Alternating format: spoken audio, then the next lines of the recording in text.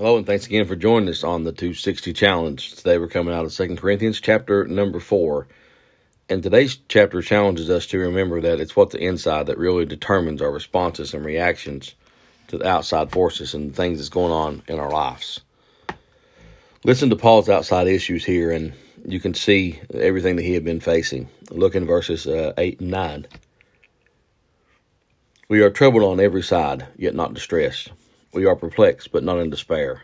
Persecuted, but not forsaken. Cast down, but not destroyed. There's a whole lot of things going on and a whole lot of stuff that Paul's trying to deal with, and a lot of things trying to take Paul out. There is, he says, trouble on every side, distress. He said they are cast down, they're persecuted. But notice he says we are not destroyed. Based on these forces that's going on the outside, Paul absolutely seems like he needs a miracle to even stay alive. Most Christians, I've heard a preacher say this before, that most Christians really long to see a miracle, but they don't want to be put in a position where they need one. And I would say amen to that.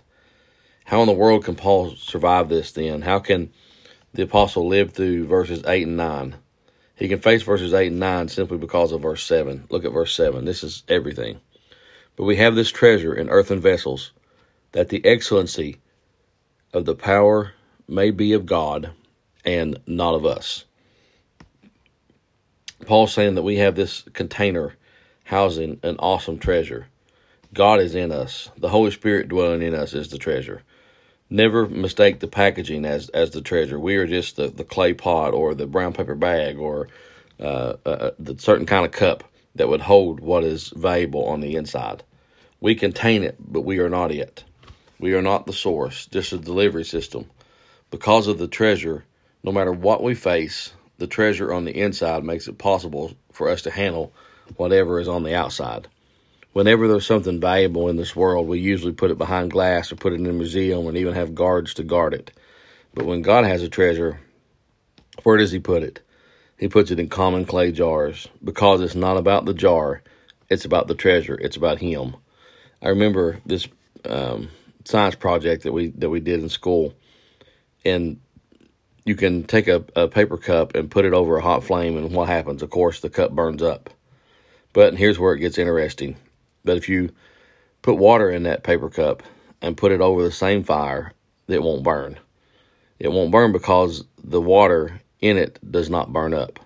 Because what is in it, the cup changes because of what's inside of it. The dynamics of the cup, everything about it is different.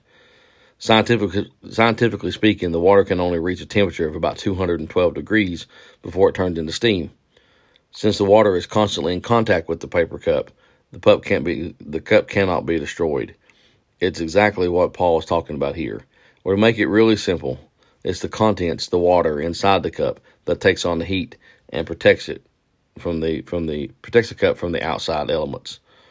It's absolutely the same thing that happens with us. On our own, we're no match. On our own, we'll be burned up. On our own, we'll be destroyed. On our own, we would be destroyed. As Paul says here, we are not. But I want you to understand very plainly, it's not anything to do with us, as he says in verse 7. He says that the excellency of the power may be of God and not of us. We have this treasure in earthen vessels. When I'm stressed out or I'm perplexed or when I'm, as Paul would say, cast down, I have to always be reminded that I am never out of God.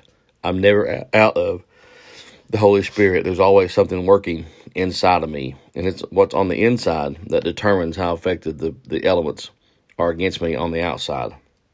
And if God is for us, who then can be against us? I hope you see this today, my friend, as something that will challenge you and charge you, and absolutely see that God is working on the inside of you. God could have chose anywhere he wanted to live, but he chose your heart. Think about that, so that the power may be of God and not of us.